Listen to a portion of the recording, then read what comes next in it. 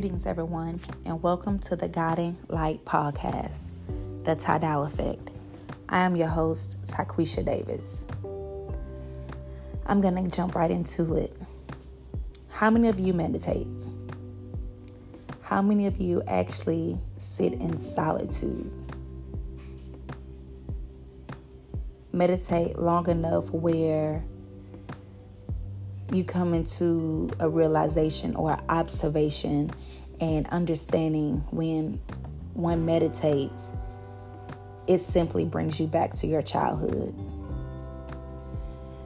And when you remember that you are childlike, that remembrance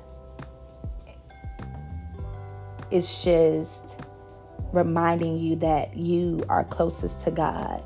Children are closest to God. And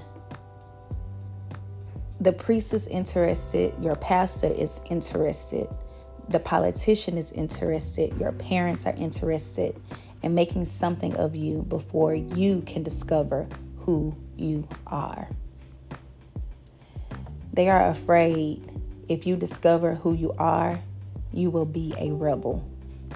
You will be dangerous to the best of interest. Then you will be an individual, living in your own bright, not living a borrowed life. They are so afraid, and they are afraid simply because it's out with the old and with the new. They are outdated energy. And they are afraid that before the child becomes capable of asking, inquiring, they start stuffing their mind with all kinds of nonsense. The child is helpless. Children naturally believes in the mother and the father. And now comes God, the religion, because the parents believe and forces it upon the children. The great phenomenon of doubt has not arisen yet, and it is one of the most precious things in life. So doubt. Unless you doubt, you cannot discover. You have to sharpen your doubting forces so that you can cut through all rubbish. You can ask questions that nobody can answer. Only your own quest, inquiry, will help you to come to the realization of them. You have to live your life, and you have to seek and search the fundamental questions of life. Unless you discover yourself, there is no joy, no ecstasy.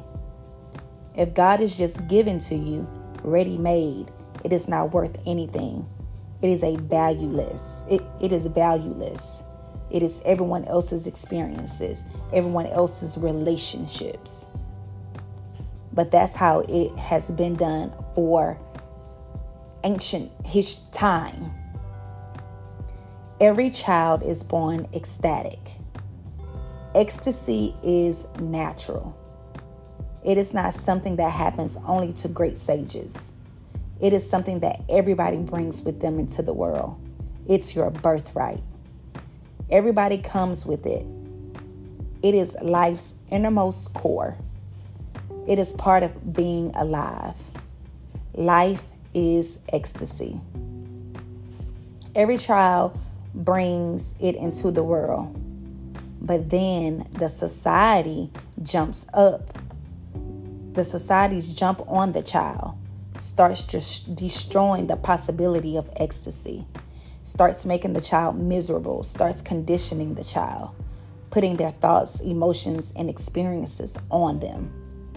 The society is neurotic, and it cannot allow ecstatic people to be here. They are dangerous for it. Try to understand the mechanism. Then things will be easier. You cannot control an ecstatic man. It is impossible. You can only control the miserable man. An ecstatic man is bound to be free. Ecstasy is freedom. You cannot destroy him so easily. You cannot persuade him to live in a prison. You cannot make a slave out of him. He will live his own life and he will do his thing. So from the very childhood, the child is not allowed to take his freedom, because once he knows what freedom is, then he will not concede. He will not compromise. He will be assertive. Once the child knows the taste of freedom, the child will never become part of any society, any church, any club, any political party. The child will remain an individual, will remain free, and will create pulsations of freedom around them.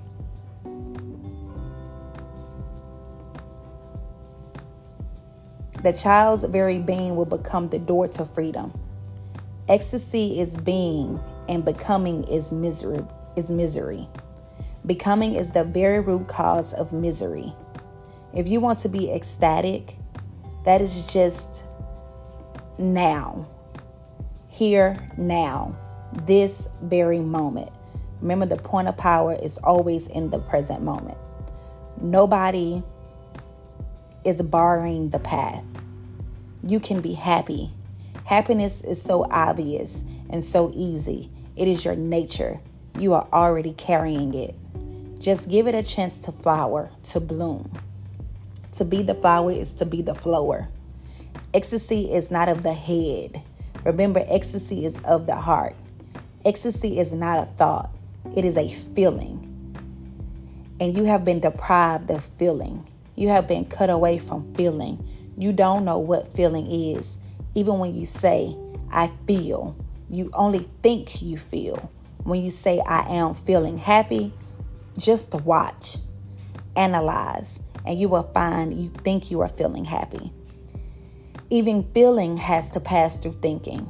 It has to pass through the censor of thinking. Only when thinking approve of it, it is allowed. If thinking does not approve of it, it is thrown into the unconscious, into the basement of your being, and forgotten. Become more of the heart, less of the head. The head is just a part. The heart is your whole being. The heart is your totality. So whenever you are total in anything, you function from feeling. Whenever you are partial in anything, you function from the head. Whenever you are totally into something, you are ecstatic. Ecstasy is of the heart. It's of the total. Another example is when you start living your life responsibly.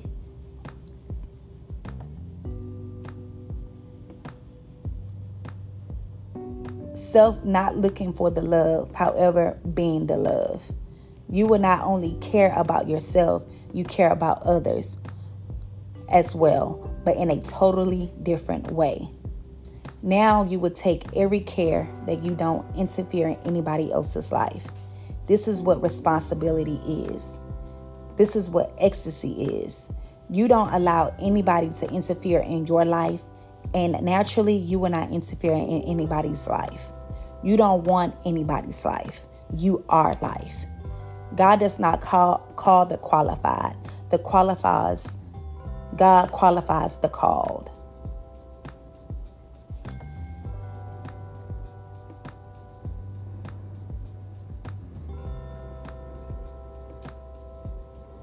Wake up.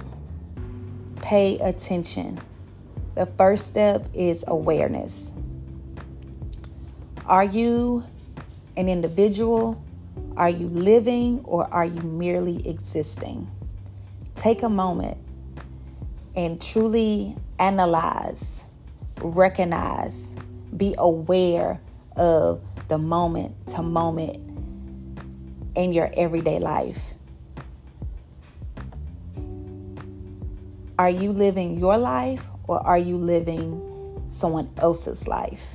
Because that's what you were told, or that's what you were taught.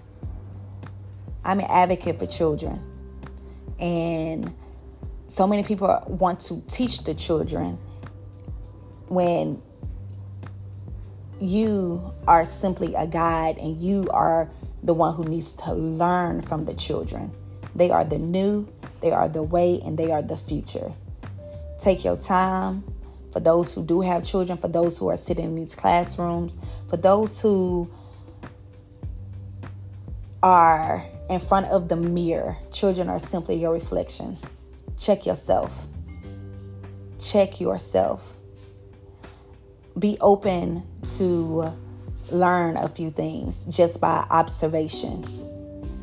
Thank you for listening to the God and Light podcast. I'm your host, Taquisha Davis. Until next time, peace.